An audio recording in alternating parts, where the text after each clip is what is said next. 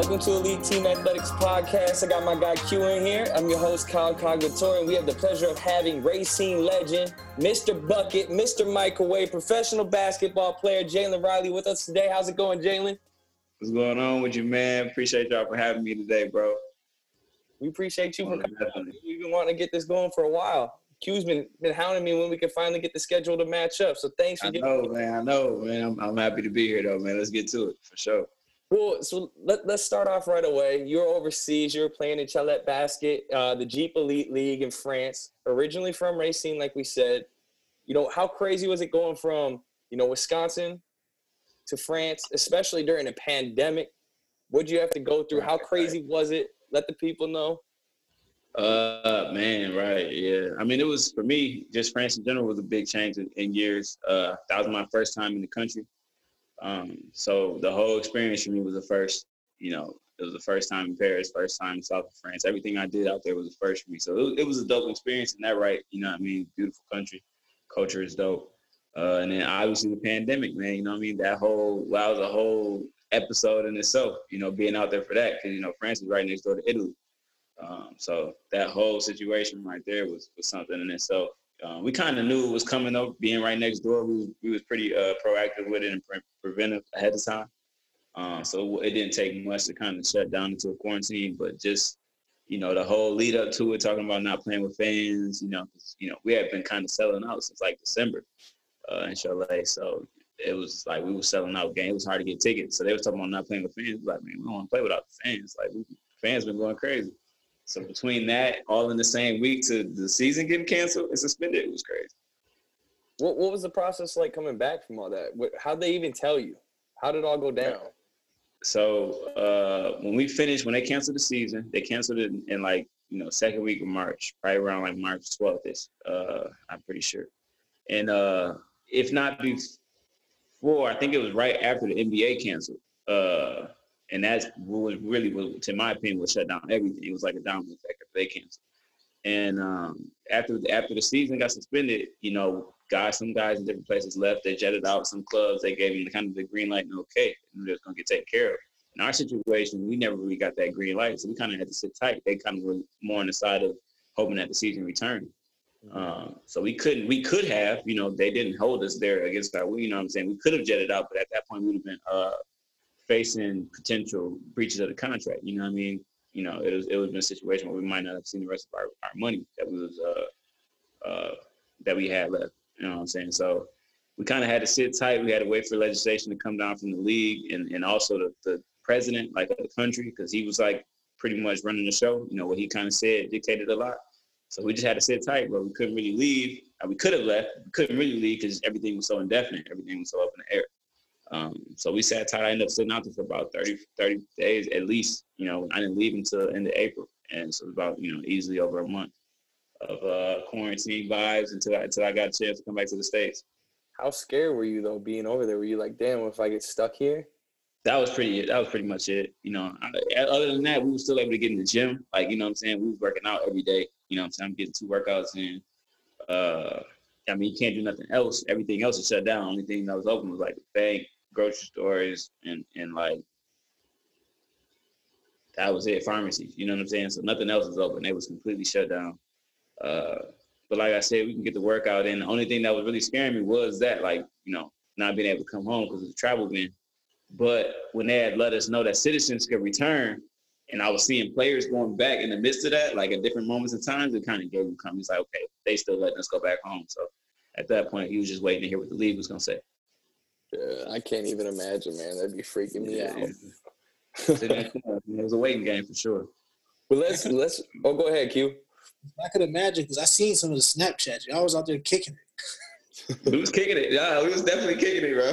We couldn't do nothing else but kick it. We was kicking it. We was kicking it for sure. But that was it, bro. You couldn't go nowhere. You couldn't do nothing. They had a curfew set up in place, you know what I mean, in the cities, our city, and most of the cities around. So you really couldn't do nothing, man. But, be at the crib, kick it, spades, parties. There was a couple of birthdays during the quarantine, so we had to, do a little quarantine birthdays, get them going. So it was crazy. Well, let's rewind it back to youth. I heard you were quite the soccer player, bro. I was, man, guilty as charged, as I say. Do you think that helped I with your grew up, hooping? man.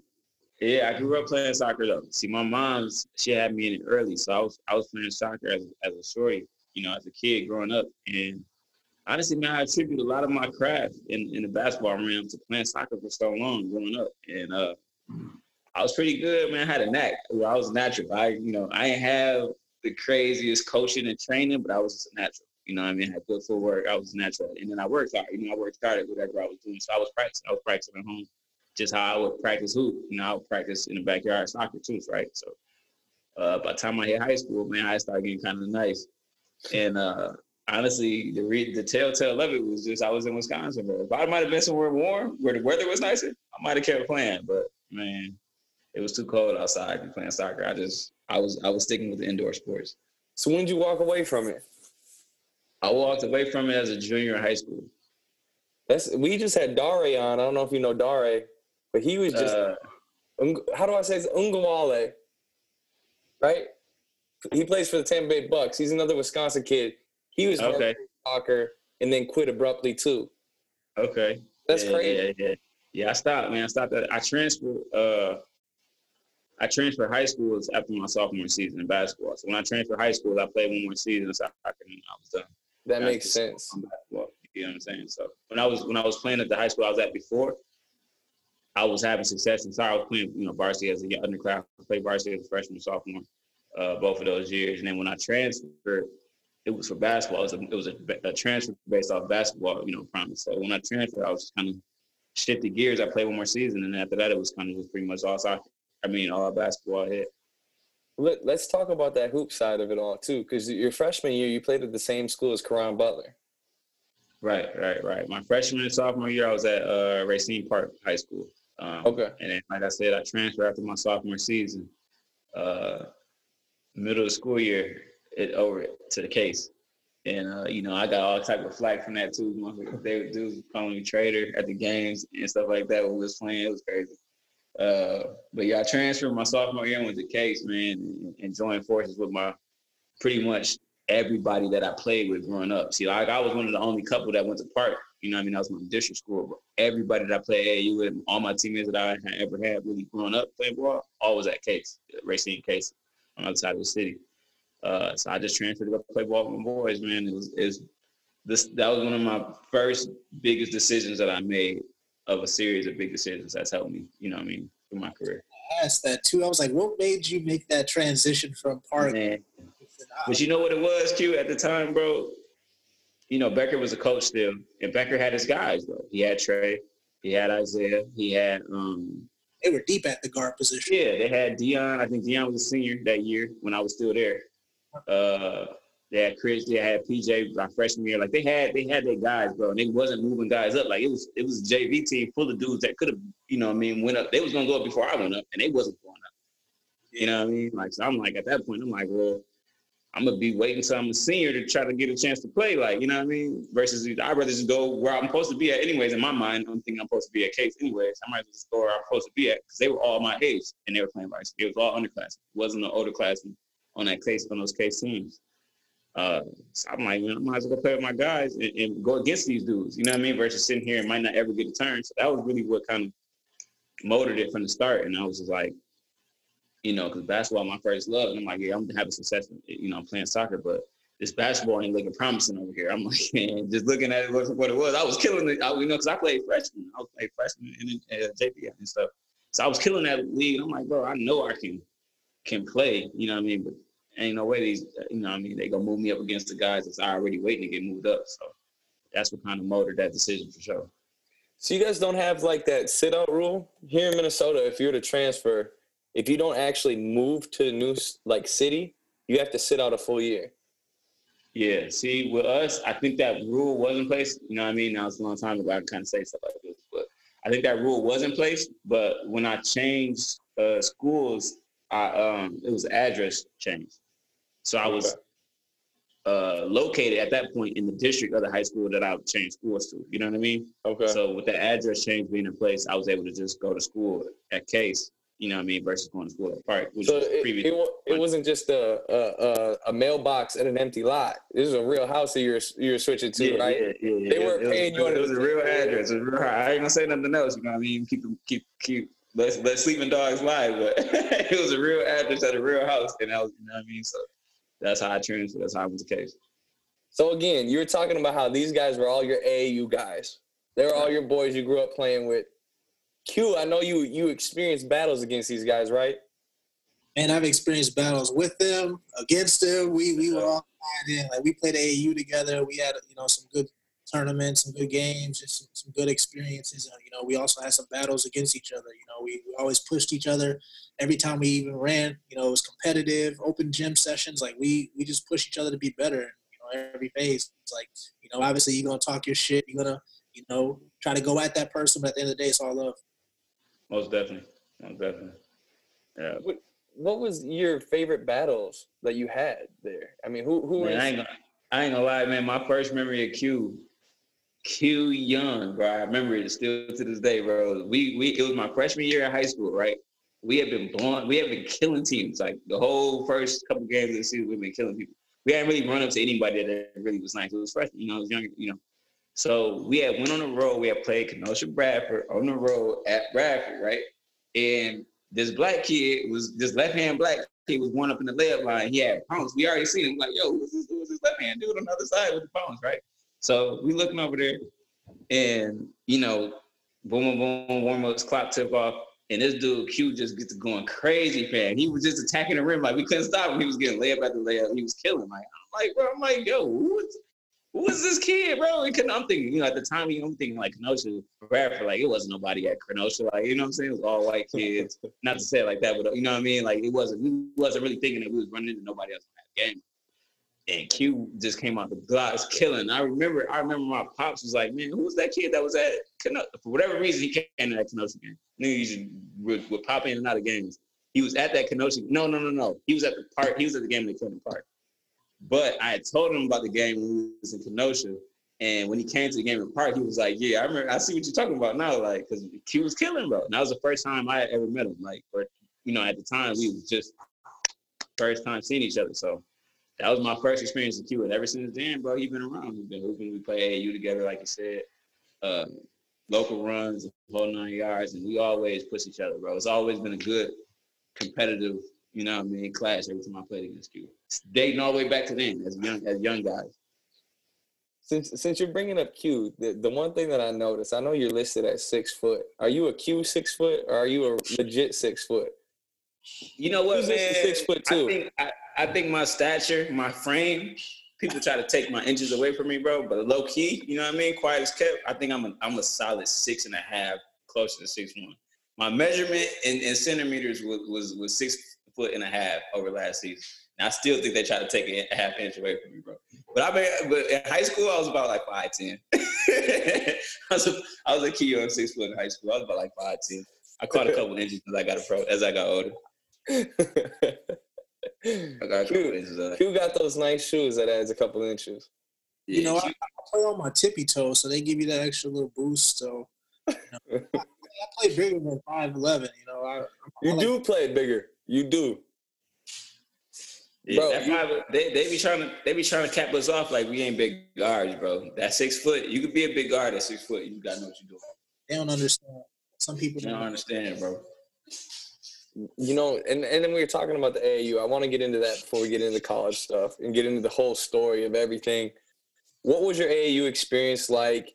Do you remember, or do you think that was more crucial in your recruitment for colleges than you did, your high school days? Or what do you think really helped catapult you to the next level? And I know when we get into it, your story is very different than a lot of people's. Right. So, man, honestly, my AAU story is even unique as well in that, right? Because we played AAU from like 4th or 5th grade on with the same guys season after season. Like, we grew up together in AAU, most of the guys that I play AAU with. And when we got to high school, due to some, other off the court issues, our AAU team broke up. So right around the time when we actually got to high school, around that time when AAU was most important to play, we really weren't playing structure, like, you know what I mean? Like we weren't at the Nike or Adidas circuit, you know what I mean? But we was at all the nationals, all the younger nationals and stuff growing up. But once we got to high school, we kind of AAU stuff kind of fell in shambles. So AAU for me and basically like the guys that I worked with playing AAU was rocky in that matter because, bro, at one point our moms put together an AAU team for us to hoop. Like literally, like no exaggeration. They started the AAU team. They funded it. They fundraised and funded it. They booked us in 2 or 3 major tournaments. We had about 7, 8 players. We had a young coach. Like, you know what I mean? They threw that AAU team together so we could play AAU. That was like my junior season. One of the most important AAU seasons that you have. Yeah. We didn't really even have an AAU team. We kind of, our moms threw together an AAU squad and we went to go hoop. You know what I mean? I remember we went to a tournament, played in front of like Izzo. I remember Izzo was there. Tubby was there. Roy Williams was there. It was a gang of coaches. We ended up playing one of the guys that they had on their radar. They was recruiting them. And I had a really good game. A couple of my guys had a really good, I had like 30. Izzo was right there on court side, you know what I mean? And then Alex Marzette, another guy from our hometown, he was killing. But we had a ragtag guy. Nobody that's on the radars, nobody that's being scouted, nothing. We just went out there. That was just our moms giving us a chance to go hoop, you know what I mean? And that was in a nutshell my AAU, especially in high school. So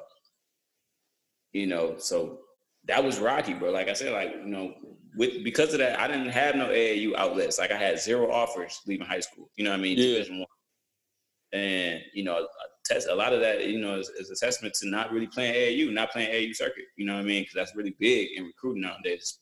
Right around the time we was coming through in and out, it's just got huge with recruiting. Most people get recruited through AAU, before they get recruited through high school anytime.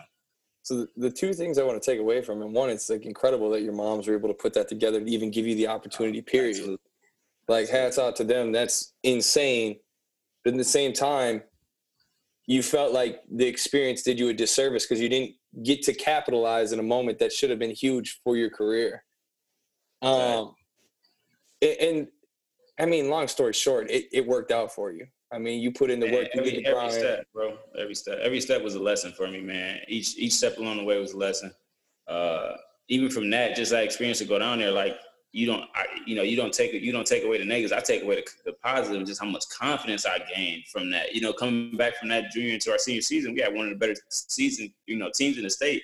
And a lot of that was due to me being better as a player. My junior year to my senior year was night and day. Like I was a much better player when I came back my senior season than I was my junior season.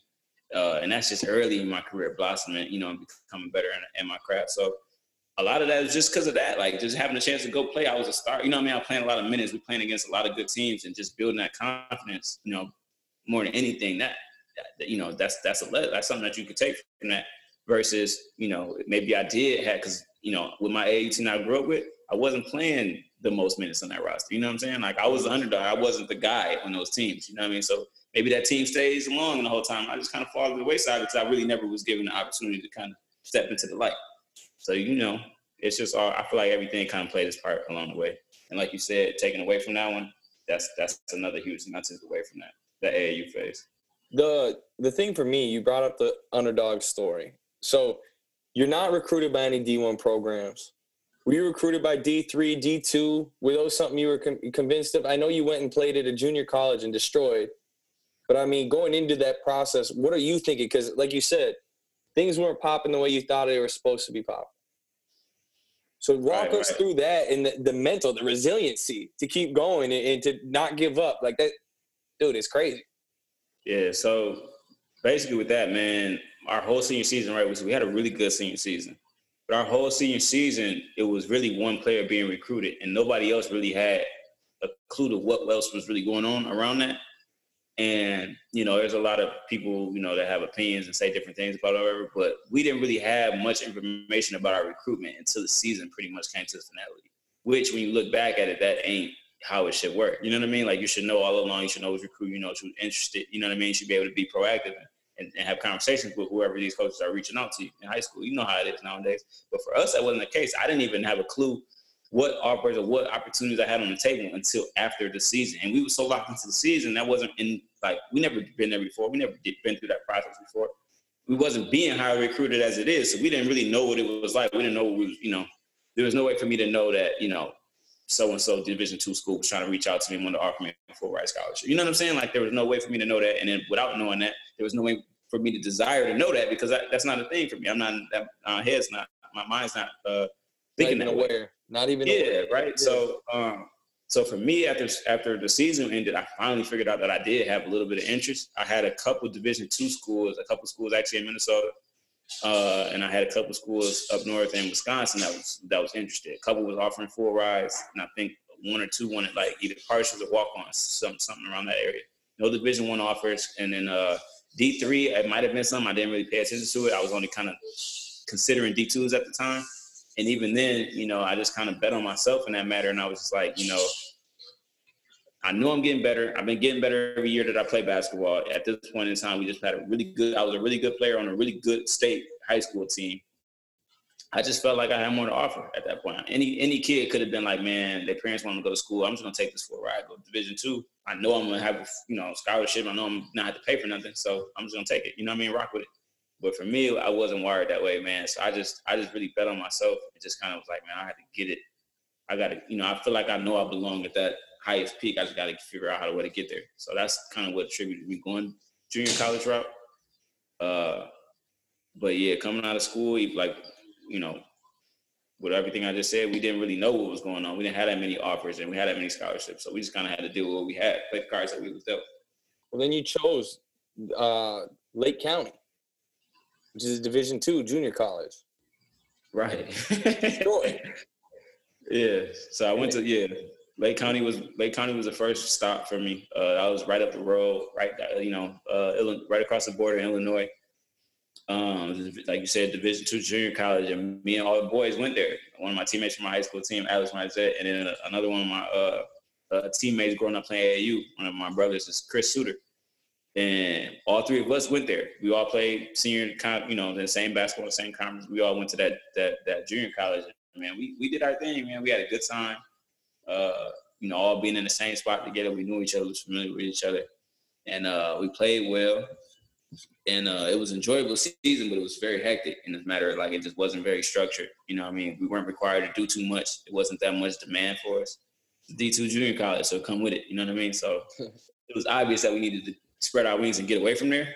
But just getting a chance to play after school, and then in that matter, you know, you look back at it, you're like, man, that was all right, bro. I appreciate that for what it was. Well, then you end up going. First of all, was this the first year they were trying to make you do point, or were they trying to make you do point at each stop you went to? Before I get into the next place, I only played point guard primarily at Lake County. That was my first time really playing point guard. I played point guard at Lake County, and I also played off the ball too. But I dominated the ball a lot in Lake County. I played a lot of one, and then I started my second year in school. I saw Valley playing a lot of point guard. He ended up switching it probably about a quarter of the way into the season. He switched it and started playing me more at the two and off the ball. But initially, I played pretty much primarily point, like all point. Was it hard doing that? Because you're a scorer. I mean, dude, you are a scorer. Is it weird trying to be a distributor at the same time, like overthinking all that instead of just doing what you do best? For me, it is, honestly. But I can play the position. I can play the position well. I have played the position well. You know what I mean? But honestly, for me, it gets difficult because, like you said, I am a scorer. I naturally am inclined to just want to put the ball in the basket. You know what I mean? And when I get that feeling where I feel like I have to, you know, be more of a facilitator and, you know, things of that sort, it kind of takes away from that aggressive side of me that makes me who I am as a basketball player. You know what I mean? I get to kind of sleeping through games a little bit versus being kind of more in attack mode. And that's probably the biggest battle with it. Otherwise, you know, I like to make plays for other guys, but it just comes out of me being aggressive, if that makes sense. You know what I mean? So I usually, most stops I ever had, I averaged about 3 to 4 assists. And I think that would be even a lot more if I primarily just played point guard, but I usually in every stop end up getting switched off at some point. And then the coach asks for me to score. The crazy thing too that I think about with the way you play, I think it would probably be a lot easier in college to find the situation, but now as a pro, and I don't want to get all the way into your pro career yet, but is it hard finding a coach that believes in a player like you, who's shorter in stature, who is an off-ball guard, you know, to make sure that you're doing all that? Right. Yeah. That's the difficult dynamic in it, man. That just takes a coach just kind of watching film, kind of seeing with me specifically, what I bring to the table, what my strengths are, versus my weaknesses, whatever, what they might deem my weaknesses. And then it's just a matter of them living with the strengths versus the weaknesses that you might get throughout the course of a game. You know what I mean? And the coaches that I had that have really bought into me playing towards my strengths and me kind of, living to my strengths, they just kind of let me be me, you know what I mean? Kind of let me be myself on the court. And it's just been, it's just worked out, you know what I mean? Because even when I don't play the one, specific, like that point guard position, I handle the ball a lot. You know what I mean? I still am pretty ball dominant in the fact that I'm a playmaker. You know what I mean? I make plays. I play pick and roll, a lot. And I make plays for other players out of me being aggressive. And I think that's when I'm at my best, when I'm downhill, I'm being aggressive. You know what I mean? But a lot of coaches, on most rosters that I play with, I'm one of the better shooters on the team. So most coaches are naturally inclined to put me in shooting position, in the roles where either I'm coming off pin downs, coming off screens, playing on the weak side if we got another point guard that can handle the ball and make plays, just to keep the defense honest. So, things like that always kind of ends up putting me into those different shooter roles. And but either way, I feel like I handle the ball a lot, whatever team I'm on. Even last year with Cholet, I played probably the most wing position I ever played in my career. More wing dominant than I ever been, and I still kind of find my way into handling the ball a lot, especially in late clock situations. Oh yeah, that's the best time. That's the best time. Yeah. So you're at Lake County. You dominate. You're averaging 16 a game, 38% from three. What's happening then? You start getting recruited, obviously. Yeah. When I was at Lake County, I had a good season. We all played pretty well at Lake County. And after Lake County, we was getting a little bit of interest from different areas. It was mainly just higher level junior college at the time. So we was getting interest from different areas. And for me, we went to this one camp. We were still kind of doing a couple camps at the time. We went to one camp, and it was more of a local. It was a camp in Illinois. And the coach I ended up having at the time, Coach Damhoff, came to the camp. And that's where he first saw me. I played really well at the camp. I was, really killing that camp. And he had saw me and kind of caught eyes on me. And he had kind of talked to me, put me to the side, talked to me after the camp. And he just kind of explained to me, his situation, how he kind of coached, and he just kind of explained his vision, what he envisioned for me if I was to, come play for him that next season. And he really sold me on it even at the day. He's an older dude, man. Oh, damn, I was probably at least 50, 60 at the time. You know what I mean? That's a while back. So he was an older dude, and he spoke with conviction, you know what I mean? What he said, he felt like he ain't got no reason to lie to me, you know what I'm saying? Ready to go to war for him when he's talking. You know what I mean? Yeah, and then just when he was saying, it just made sense. And I was like, I obviously need to make a move. We was working with a guy at the time, Ken Hasty, and Ken Hasty was trying to make plays for us in different places, but Casey was kind of a little bit sporadic in what he would do, in my opinion, at the time. So, even though he always meant well. So I just kind of fell into that, and I just felt like that, I've always been somebody with my gut each step of the way. And that, for me, at that point in time, that was my gut. My gut was like, bro, go rock with this guy. This dude that met you and took his time out to talk to you, you know what I mean? Ended up going on a little visit, you know what I mean, after that. And that just spoke. I was like, bro, that's the move for me. You know what I mean? That's my platform, the next platform I need, you know what I mean? And I didn't know it at the time, but I felt it, you know what I mean? I felt like that was the right move to make. And so that's how I went. Ended up signing there, and that was it was also a junior college in Illinois. It's a Division I junior college, though, different from Lake County. And that was the beginning of that was the start of it all, moving there. That's when I got started. Well, it's bananas too. So you go to a Division I community college and your game jumps, your points average, you're going 19 instead of 16 before. Were you able to still do that? I'm going to get mine and because I'm going to the next level type mentality, or how did that all work? Or did it just fall in your lap? Yeah, man, we had a good group. We had a good group of guys when I was at Sauk. And we had been in the trenches, grinding. We had been putting in a lot of hours and working, on our own. With any basketball roster, bro, if y'all playing a lot of hours, y'all putting a lot of hours in, the cream, and not to say like that, but the cream usually rises. You always kind of can pick out who are the better players on each roster that you play on, you know what I mean? Or what guys do what the best. And it just was one of those situations where I just was, I was growing as a player. Sauk Valley is one of the first places that I went to where I actually had more of a structure. In the fact where it kind of really helped me birth my work ethic. You know what I mean? I had a work ethic, the natural one, but I kind of had the tools to really, hone into it and really craft what I'm talking about. That was the first time I was able to like really get shots up in abundance with rebounders, and staff people that would help me get my repetitions up. That was the first time I had a weight room like on call. At Lake County, we barely ever lifted, you know what I mean? And when we did lift, it was, a little bit of a hassle to kind of get in and out of it, you know what I mean? So that was the first time I had all that at my disposal. Like I was able to hit the weights after and before practice if I wanted to, whenever I wanted to, you know what I mean? I was able to get shots up in between practice, before, after. I was able to come back to the gym. We lived on camp, you know what I mean? Like where I stayed at was right next door to the arena. So it's like, if coach was going to open up the keys, or if he was there, you know what I mean? We could go back, you know what I mean? So it was unlimited, in a sense, access. We even had a hoop outside of, where we were standing in a little commons area that was an outdoor court, but it was, you could still go out there and shoot. Like it was unlimited access to basketball for me at that point in time. And you had nothing else to do. The place that I went to school at was super rural. It wasn't that much going on. It was a street full of like activity, like Wild Wings and restaurants and different things like that. And other than that, it was just a school, bro. It was just us out there on the campus of school. So I just really locked in and saw it. And with the guys kind of, with the coach making changes as he did, and the guys kind of embracing it, I was just able to kind of be, take off. We had another big, he had a really good season too, but we just kind of took off, and then, they kind of fed us into that, and it just took its own life. You blossomed. I mean, you ended up becoming an All-American. Yeah, man. First one that the school ever had too, bro. It was crazy. I think congratulations on that, man. I don't think they ever had another All-American at that place. So that was cool. I still, to this day, haven't even been back to see the banner, bro. Basketball is crazy, though. Basketball took me all around the world, bro. I still haven't been back to see the banner that they put up for me at my old school.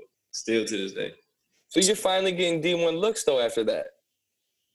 For sure, man. When that All-American, even before the All-American nod before it had went, I still was kind of on the cusp of really not having much traction. But once they kind of, gave me the All-American nod and that shit kind of got published, the phone just started ringing. So at that point, man, the phone started ringing. I was getting calls each week of, teams finally turning to really take interest. Because it was teams coming to scout me when I was playing. I saw about like UWM came to a couple games. I think Marquette was at a game or two that was local. I know a couple games. I know people was coming up to the playoff games. I had like 40 in a game that we lost in the playoffs. And I know for a fact UWM was there. I think NIU was there.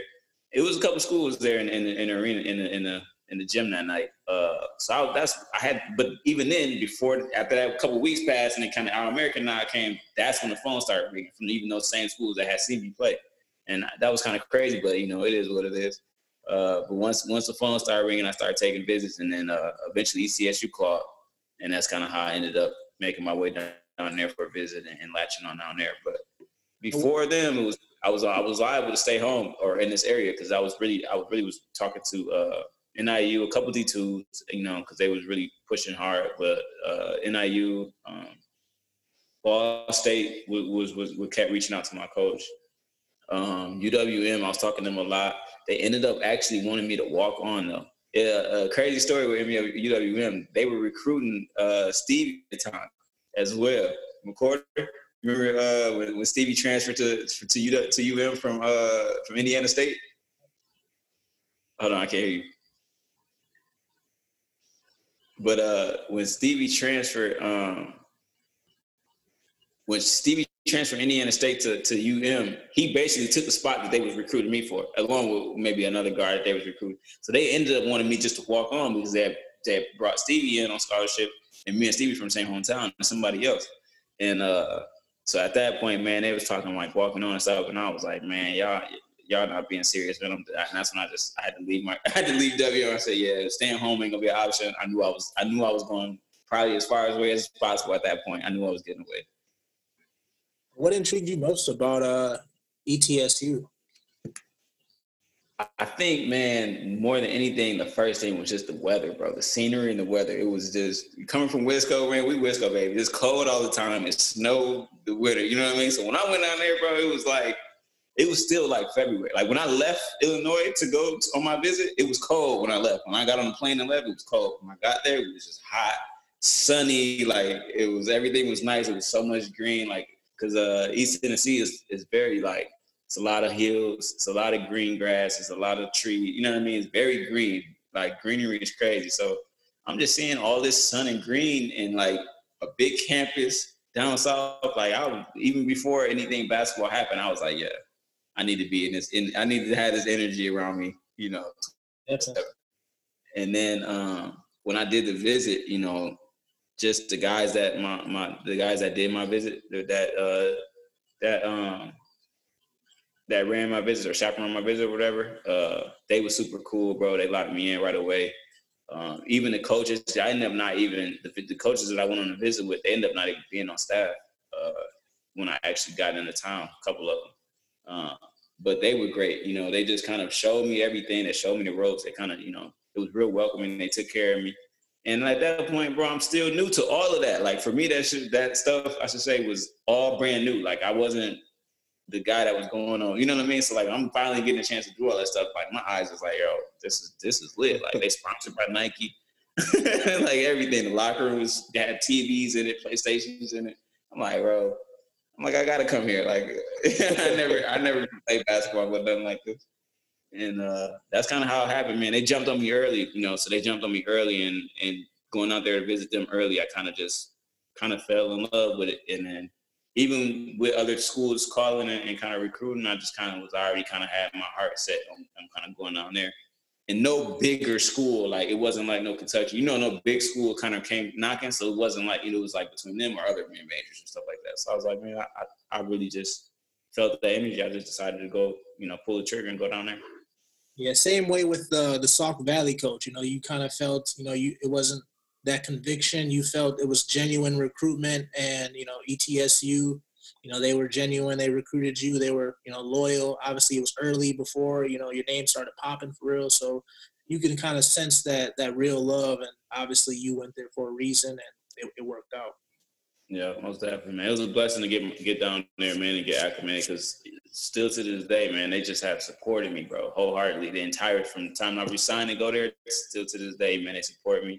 I actually just did an interview the other day with one of our news writers down there that work with the team, close with the team, and just like having those conversations with them still to this day, you know, years removed, it's just like, man, it was all love from the jump, you know, from day one to now, it was all love. So it was a good decision for me back then, and still to this day, you know, I still can see like that was the right choice for me. And you know, you set the place on fire. You were Atlantic Sun Conference Newcomer of the Year, and that was your third team in 3 years. Then the following year, so you're averaging 16.5 that year. Your following year, your senior year, you're averaging 20 points, a little over 20 points. That's 6 points higher than anybody else on the team. Dude, wow. Yeah, man, roller coaster, bro. I'm still on that roller coaster, but yeah, man, ETSU was good to me, bro. My junior year was like my crash course into it, you know what I mean, to the big leagues, if you want to say, and just playing with bigger guys, faster guys, and stuff like that. So I at first, I kind of had to get caught up to speed with it. You know, I had a good off season going into the league, but once the game started, it's different. So I had to kind of get caught up to it. And once I caught my stride, I ended up playing a lot more minutes, man. I started playing close to more 20, 25 minutes a game as a junior, and really played a lot of late game situations. I've always been the guy that the coaches always put me in the late games. So I started playing a lot of end of the games, a lot of second half minutes. And I just started getting more confident, man. So my junior year kind of propelled me into that senior year. I finished my junior year. I probably averaged 13 on the year, but late in the season, you know, I probably was averaging close to probably 16, 17. You know, I was getting up there a little bit higher, 15 maybe. And that propelled me, man. I had a big time off season. I stayed on campus that whole summer. I came home for like a couple of weeks. I seen the family, probably got a couple of runs in, you know what I'm saying, at the break. And I took off. I went back to campus in like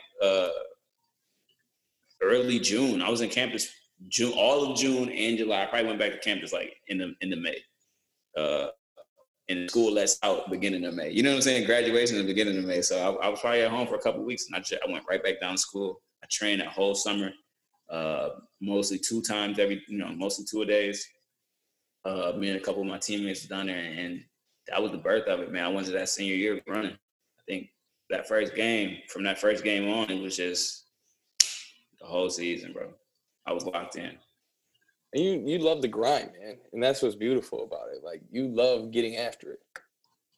No other way, bro. Another choice. I never had no other choice. That's the only way for me to get to where I had to go. You know what I mean? I had to put in that work, bro. And then, you know, that work paid off and it's blessed me. You know what I mean? So I'm a walking case study for it, really. You know what I mean? Like the part that blows my mind is you end up going into it was the G League at the time, or was it the D League at the time with the Memphis Grizzlies, the affiliate for them?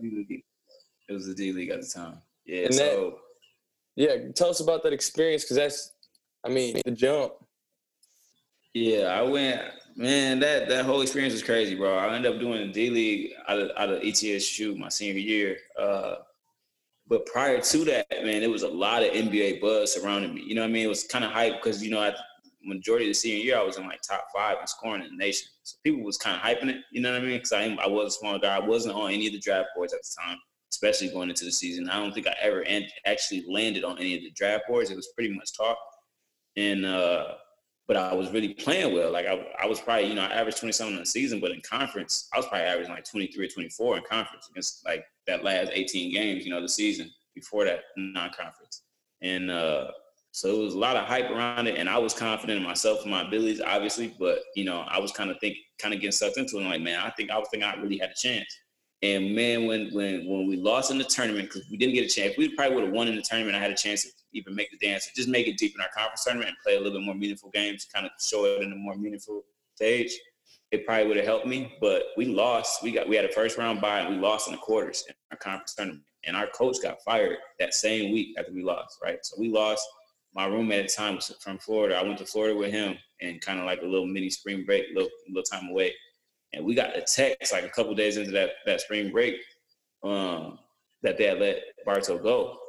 And that was kind of like the start of dominoes, that was like snowball starting. Because after that, I really didn't have much guidance. Nobody really to turn to because all the staff, as he went, the staff went. You know what I mean? We had an interim coach at the time. His hands was full. And he was kind of job searching because he knew at that point, his head was almost, he was just going to be the next to go once they found that new coach to bring. Because most coaches bring their own staff. And so basically that off, finishing the season into that off season, it was a roller coaster, bro, because I really didn't have nobody to turn to. And that was my first time going through that process. So I didn't really have no big bros or nobody like that could tell me like, hey, this is what you kind of need to do. This is what you need to be looking out for. And this is how you need to take care of yourself, moving forward.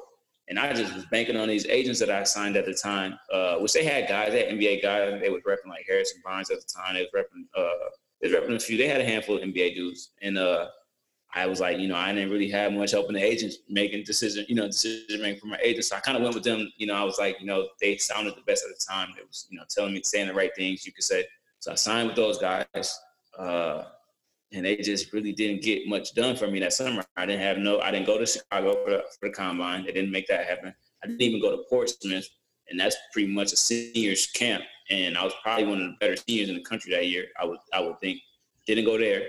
And from there, when those two kind of went, I knew it was going to start getting ugly. You know what I mean? Myself, just personally. And I was just working out. That's the only thing I ever known anyway. So I was just in the gym trying to let, whatever was going to fall, whatever pieces was going to fall, I was going to let it fall how they fall.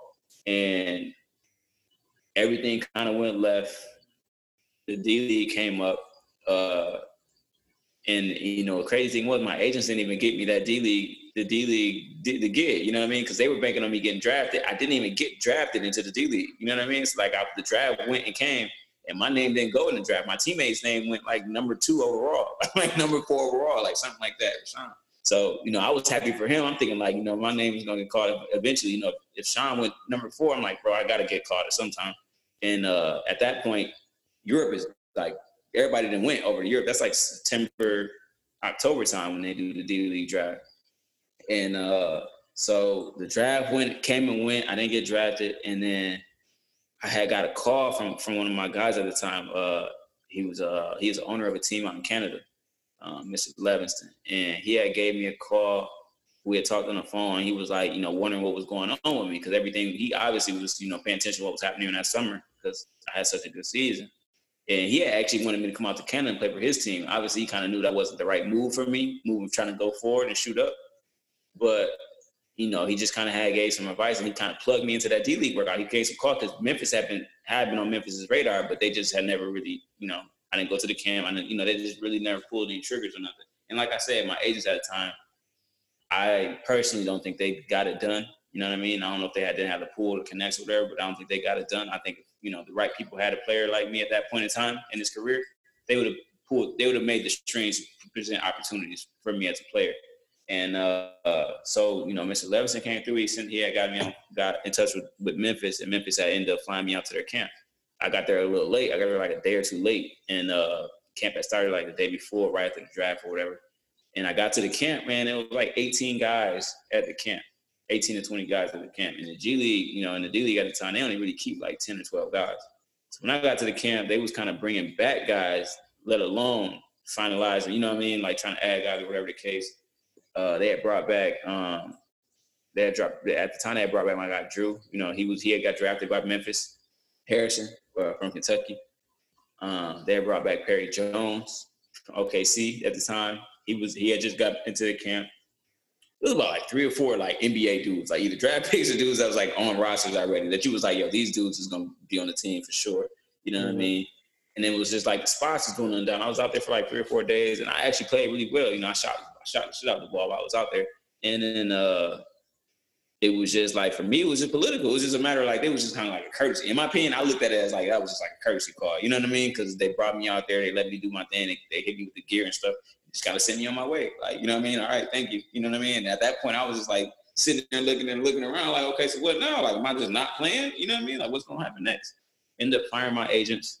And that was kind of the start of my pro career. Okay. For real. Did you still have to give them a cut even though they didn't get you that deal with Memphis? Nah, I didn't have to give them nothing, bro. I didn't get paid anything. So they had nothing to take cut out of. Good. They didn't deserve shit. So good. Good. Wasn't a piece of the pie for them to take, bro. Well, then after that, you go to Baloncesto, right? Am I saying that? Wednesday in Spain. That was my first gig under those new agents that I ended up signing. And that went well. You then go to Slovakia. You then go to Iceland. You then go to Lithuania. And Lithuania is when you just destroy. Yeah, you have a 50-point game, averaging 26.3. Why don't you tell the story of all these things? Because that's better than me highlighting it all. Those stops along the way? Yeah. So, like I was saying, that was kind of the start of my pro career when I fired those agents. So I signed some Spanish agents that somebody referred me to as well. So I signed with these agents, and they had a lot of guys, man. They kind of, in a sense, in my opinion, they kind of was running like farmhouses because they had a lot of players they rep, a lot of European players that they rep. And they had a lot of guys at the high level too, at the highest level. They had ACB guys, that's Spain's top league. They had guys in the other up top leagues around Europe. So I'm like, okay, these guys got people in the top places. Like, they've done it. They got guys with contracts, with deals. So they brought me out there to Spain, Lev Go, the second league in Spain under ACB. My first year on a trial. It was right at the D League, everything, you know what I'm saying? They brought me out there on a trial. It was supposed to be like a 7-day trial or something like that. So I get out there to Spain, they take care of me, put me up, we start getting in the gym. And when I got out there, my first day was just really good. I had a really good first day.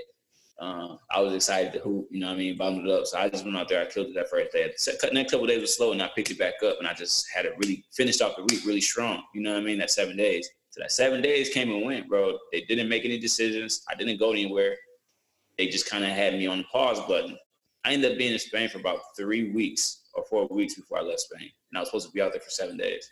And the whole time I was out there, I was having money problems. And, they were having meetings with the guys, like team meetings and player meetings that was holding them. And just kind of like telling guys to be patient, just trying to tell them what was going on, keep guys updated. So the whole time I'm sitting in on these meetings, and basically like dudes ain't been paid in like 2 months. You know what I mean? Coach ain't been paid. Trainers ain't been paid. You know what I'm saying? Players ain't been paid. And I'm like, ain't no money being tossed around at all. And I'm out, and I just got flown in, you know what I mean, within a matter of a couple of weeks ago. So the scene of it was really like, what's happening? Like, y'all recruiting players? Like, we ain't even getting paid. I guess the money hadn't come back from the city or something like that. So dudes hadn't been paid. So my agents at the time, it was like, well, Jay, this is basically, because nobody really said anything to me. They didn't ever verbally said it. I knew what was going on. I'm not an idiot. I know people ain't been paid. I'm sitting here on these meetings, team meetings, but nobody actually told me like, yeah, we don't have the money, until like 2 or 3 weeks in. You know what I mean? So when they finally confessed to it, I guess you could say, and it was like, yeah, teams have money problems, They really like you, they want to keep you, but they don't know what the deal is gonna be with the money. And it was like, well, we got this deal on the table in Slovakia. So at that time, my first year out, I kind of really didn't have much going on. I'm like, man, I hadn't made no money like since school ended and whenever, since I stopped getting a Pell Grant. So I'm like, bro, I gotta figure out, a way to make some ends. So I'm like, bro, I just took the deal. Slovakia was gonna pay me well to come out there. So they paid me a little bit of bread to go out there and finish that season. So I just took it, you know what I mean? Not really knowing the ins and outs of the situation. I didn't know the coach name. I didn't have no conversations with nobody. I just signed the deal, went out. So that's a part of me learning early on what it took, you know what I mean, the ins and outs of the game, business side at least. Yeah. But I just signed that deal. I went out there, bro, didn't know what I was getting myself into, took that little money in this, and I ended up really just not playing in Slovakia. Long story short, I went out there, I played that first game in Slovakia. I probably played like 16, 17 minutes. I probably had like 15 in my first game, like first intro to the fans, you know what I mean? So the fans really took to me out that first game. And then they ended up moving their point guard, the starting point guard at the time, they sent home for me to come in. So they let go of their mans, they brought me in, and they had an American point guard that was already on the roster, and he was coming off the bench.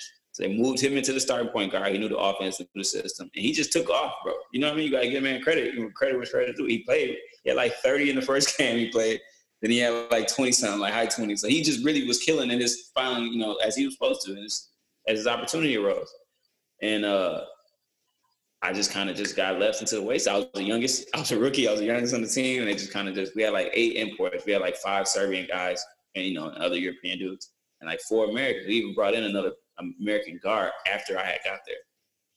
And I ended up just being an odd man out, bro. I ended up just sitting. I didn't even suit up in the playoffs. I just was going to the games like I was just in street clothes wearing a playoff T-shirt. Like I didn't even get to play. Season finished up. I was miserable, knowing I wasn't able to play. Like I was just frustrated over there. And then that was in a nutshell, my rookie season as a pro. Came back. That's when Iceland came along. I ended up going to Iceland the following season. I played about 5 games in Iceland, and about 4 or 5 games in, and coach tells me like, they want to go in a different direction and bring me inside. I got cut in Iceland. I got sent home from Iceland. And it's beautiful out there too. So you're probably my first season and a half, I played like 5 or 6. I played like 7 games, bro, 8 games or something like that. Jeez. Yeah, crazy. But I mean, like I said, it's beautiful out there. Iceland. It's supposed to be like one of the most beautiful countries in the world. Iceland definitely was beautiful, bro. Very scenic. I should say. I actually saw the Northern Lights while I was out there. That was pretty cool. I saw the Northern Lights. That was dope. But it wasn't for me. I ain't gonna lie to you. Iceland wasn't for me. Like it was cool, you know what I mean, for what it was. But for me, it wasn't for me. Like I would vacate, maybe just go to the Blue Lagoon, check out Reykjavik for a little bit, and that would be it. It really ain't for me. It wasn't. But it was a blessing in disguise. It didn't work out because Lithuania is where you blew up. Yeah. How special was that 50-point game? 50-point game was special, bro. The 50-point game came weird, though. It was plenty of other games where I was on pace. Like, where I was on pace and I really should have got 50 versus the game I actually got 50. Because I had 40 in a lot of games. I had 40 probably at least 4 or 5 separate times on the season. And I had 50 that one time. In that game when I had 50, I probably only had like maybe 16 of the 50 at halftime. Like something low like that. Like I had probably like 30 plus points in the second half in the overtimes. 30 to 40 points like in the second half. I probably had like 12 or 14 at halftime. And just in the second half, we went in overtime when it's 2 overtimes.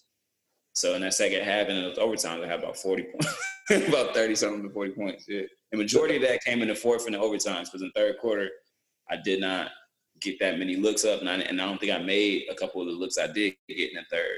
And in the fourth and in overtime, I just kind of exploded. I had about 30 in the fourth and overtimes. Was that the first time you scored 50 in a game? Professionally, yeah. Professionally, but yeah, in other leagues and summer leagues, different stuff like that. I think I done scored over 60 before. I didn't have 50 before for sure. But in professional, like in a game situation, clocks, ref, professional, static, yeah, that's the first time I had 50. That's crazy. And that season you averaged 26.3 points a game. That's what really catapulted you to Gillette basketball, right? Or basket. So yeah, most definitely. They really let the dog off the leash in Lithuania. I was able to like really show myself.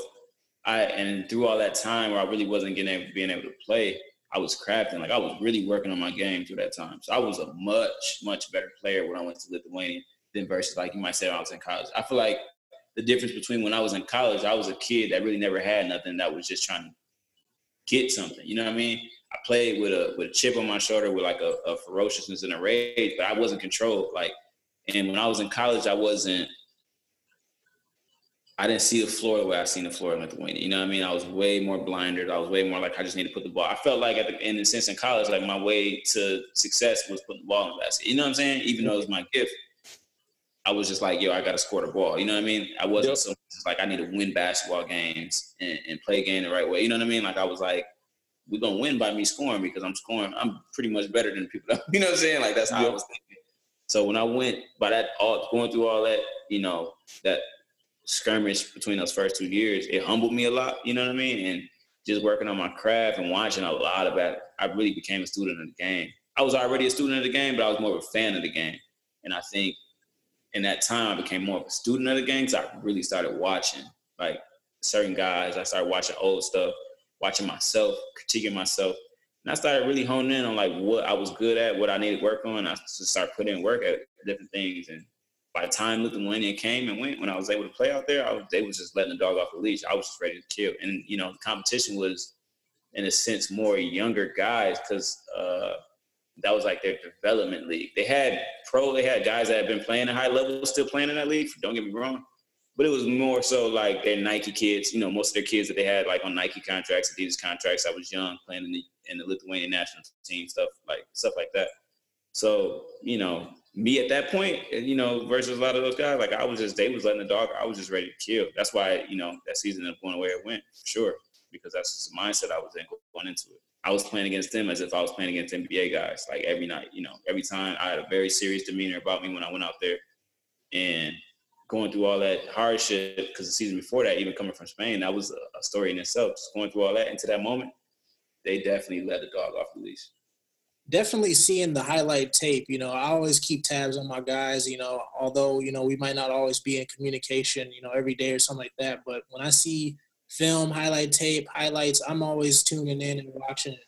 And it's crazy to see how much you've perfected your craft just from us, you know, the meeting point that I've met you, you know, in freshman year of high school, just seeing you grow every single year in different parts of your game and become more efficient.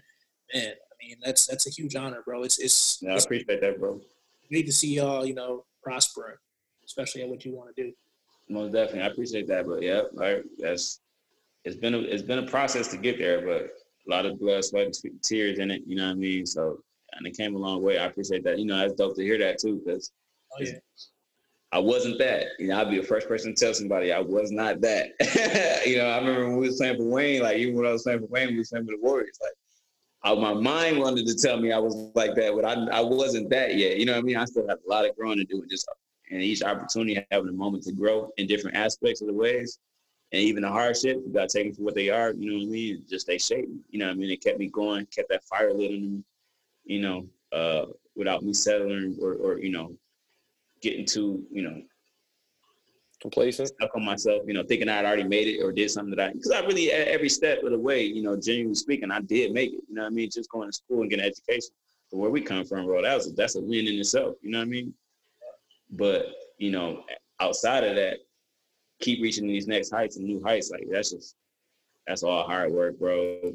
Putting in the time. And you know, it's dope to hear that, though, for sure, because of that. Yeah, most definitely. And I want to slide into a little bit of Cholette basket.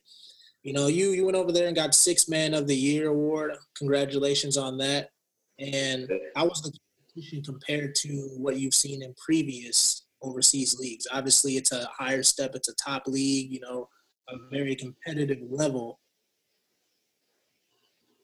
I think that was probably the biggest difference, just the competition level, because you know, when you start going over to France versus the other places I played, pretty much everybody in that league has had an NBA affiliation. At some point, was going to go to the NBA, you know what I mean, or play summer league or something like that, or their young guys is on the watch, you know what I mean, on their radar. Like my two guard on my team is expected to get picked up, you know what I mean. He's predicted a second round pick. The young guy that played at Cholet the year before me, he's a lottery pick. He predicted the lottery pick this season, young Killy.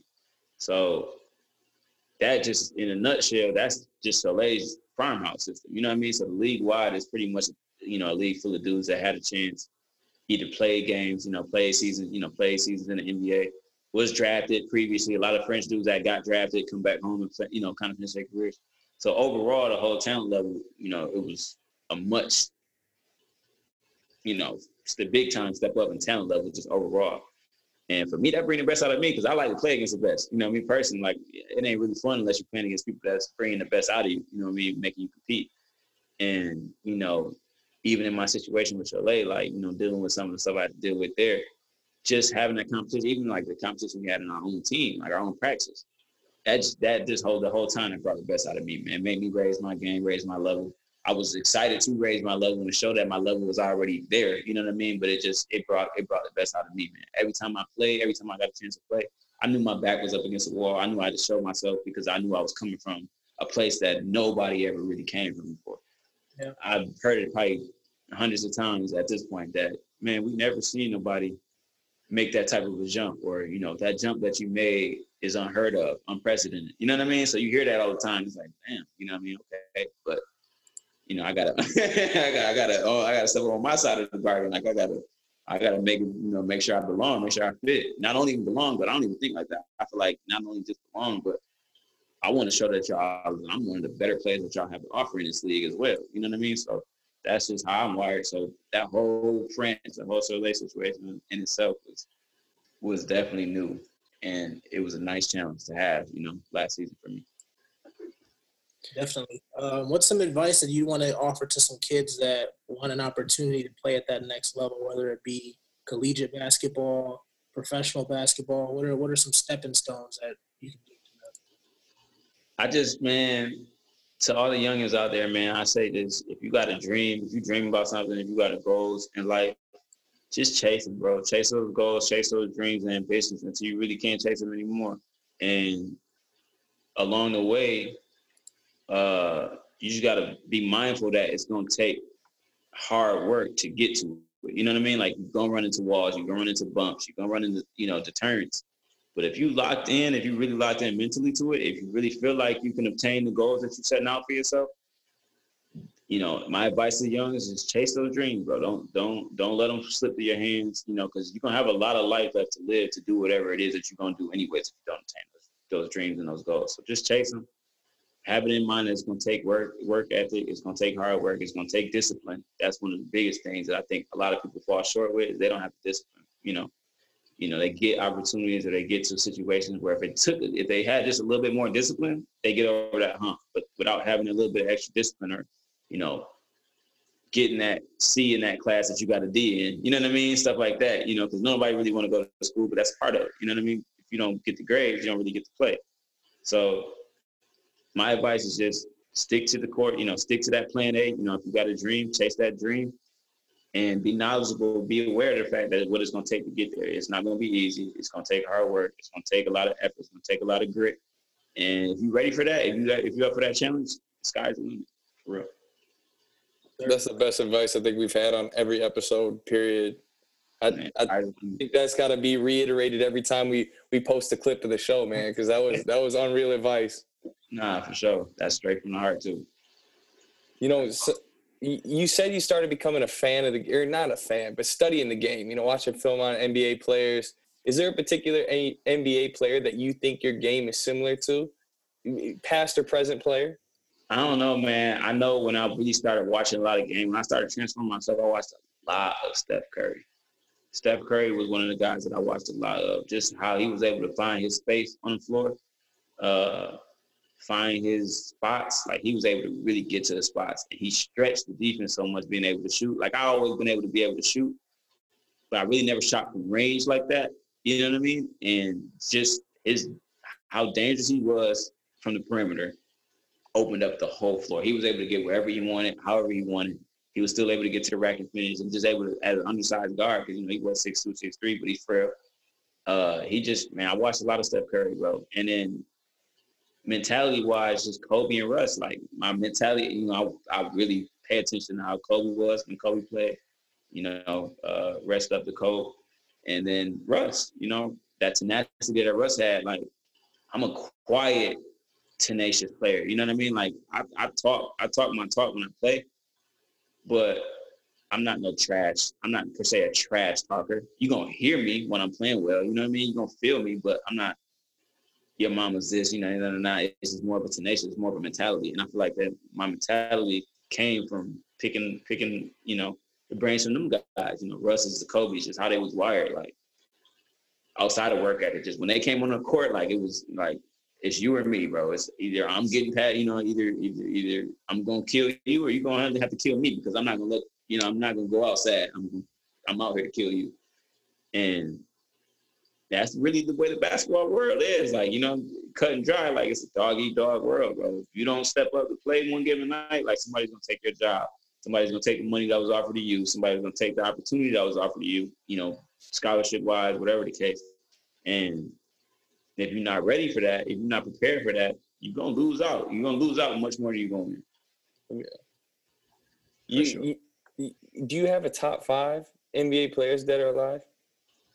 Dead or alive, top 5, my top 5. I just told somebody this other day, and I was confident with what I picked. But my top 5, MJ, Bron, Cole.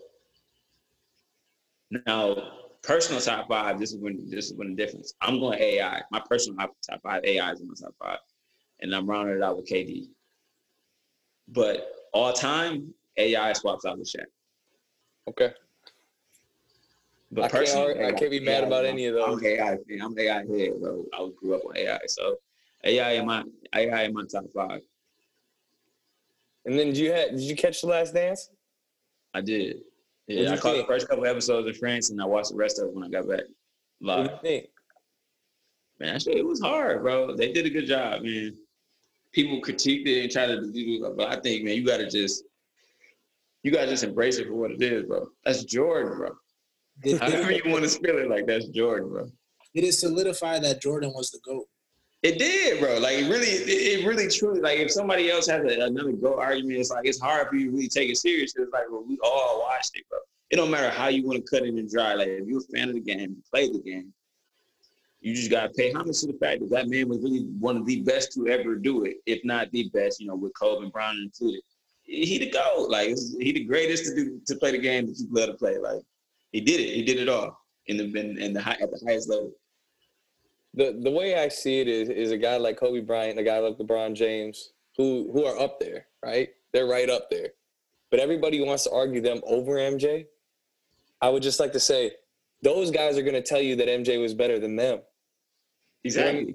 How are you going to argue that the guys that you're saying are better will tell you that it's better? That ends it for me. How are you going to argue anything else? Either way. Jordan Goldie, man, watching The Last Dance and kind of getting that backstage glimpse of everything and how it all played out, bro. He's just different, bro. He's wired different. He had different God-given abilities, like his natural athleticism and stuff that he could already do. Besides being able to, you know, put skill behind it, he just was ahead of people. I felt like when I was watching him play against the Celtics, it looked like he was just running around him. Like he was just more fast, he was more athletic. Like, and at that time, bro, he was ahead of the curve, bro. He was definitely ahead of the curve. He was before his time. Like he was just running circles around Bird and Perry. You know what I mean? And they was the best of the best that year. You know, in them couple of years. So it's like, man, Jordan was destined for it early. And if he would have played in today's basketball, he'd probably score 60 points a game. I mean, his game is built for this. I think he would, because they wouldn't be able to foul him, they wouldn't be able to touch him like they did. You know, he would have to work on his outside shot a little bit more, but I think that's Jordan we're talking about. I think if it was necessary improvement, I think he would have took the time to make that improvement. Same way dudes in the league nowadays make those improvements. You know what I mean? So I think he would have thrived now. He would have thrived. He did thrive then. He would thrive now. He would thrive whenever, bro, at his prime, for sure. But I take Kobe against him, though. Don't get me wrong. I think Kobe giving Jordan everything he's looking for. For sure. But Jordan's to the GOAT. What you say, Q? That would be a great matchup in both of their prime. Yeah, absolutely, bro. I think Kobe gives Jordan everything that he is looking for on the basketball court. That would be, you know what I mean? But Jordan GOAT. The longest one-on-one game. Yeah. Well, Jalen, another matchup that I like, bro, is Kobe and T-Mac. I think that's an underrated matchup back in the day. Kobe and T-Mac matchup, that was fire, bro. I was a T-Mac fan too, so Kobe. That's why I couldn't really ride with Kobe until I got older because he was killing everybody that I liked, killing AI. He was beating AI and beating T-Mac. I was an AI and T-Mac guy. If T-Mac didn't get hurt, though, T-Mac would be in the same discussion as all those guys anyway. He's probably one of the craziest scorers. He was the best scorer probably at the time. Yeah, he was KD before KD. KD just ended up being crazier than KD. He was KD. He was the prolific scorer that KD is before KD was around, type, in my opinion. I just feel like KD's a way better shooter, but T-Mac is way more athletic. The games are just different, I felt like. For sure. But they got a lot of similarities in the way that they scored the ball, though, in my opinion, at least. I think that their go-tos are the same. You know, that Hezo sleep dribble that T-Mac always used. I think KD took that right out of his playbook. You know what I mean? Took that right out of his bag. And obviously, KD's a different type of talent. KD's 7 foot basically with a piece and a handle. You know what I mean? But I think the way they scored against the rest of the league, like both of them, like they both getting like 30 a game. You know what I mean? During their prime, during their stretches. To me, he was doing what KD is doing now before KD was in the league. And the biggest thing for me that I always hate about KD, which I don't hate him. I like KD. I respect KD. I think he's an unbelievable player.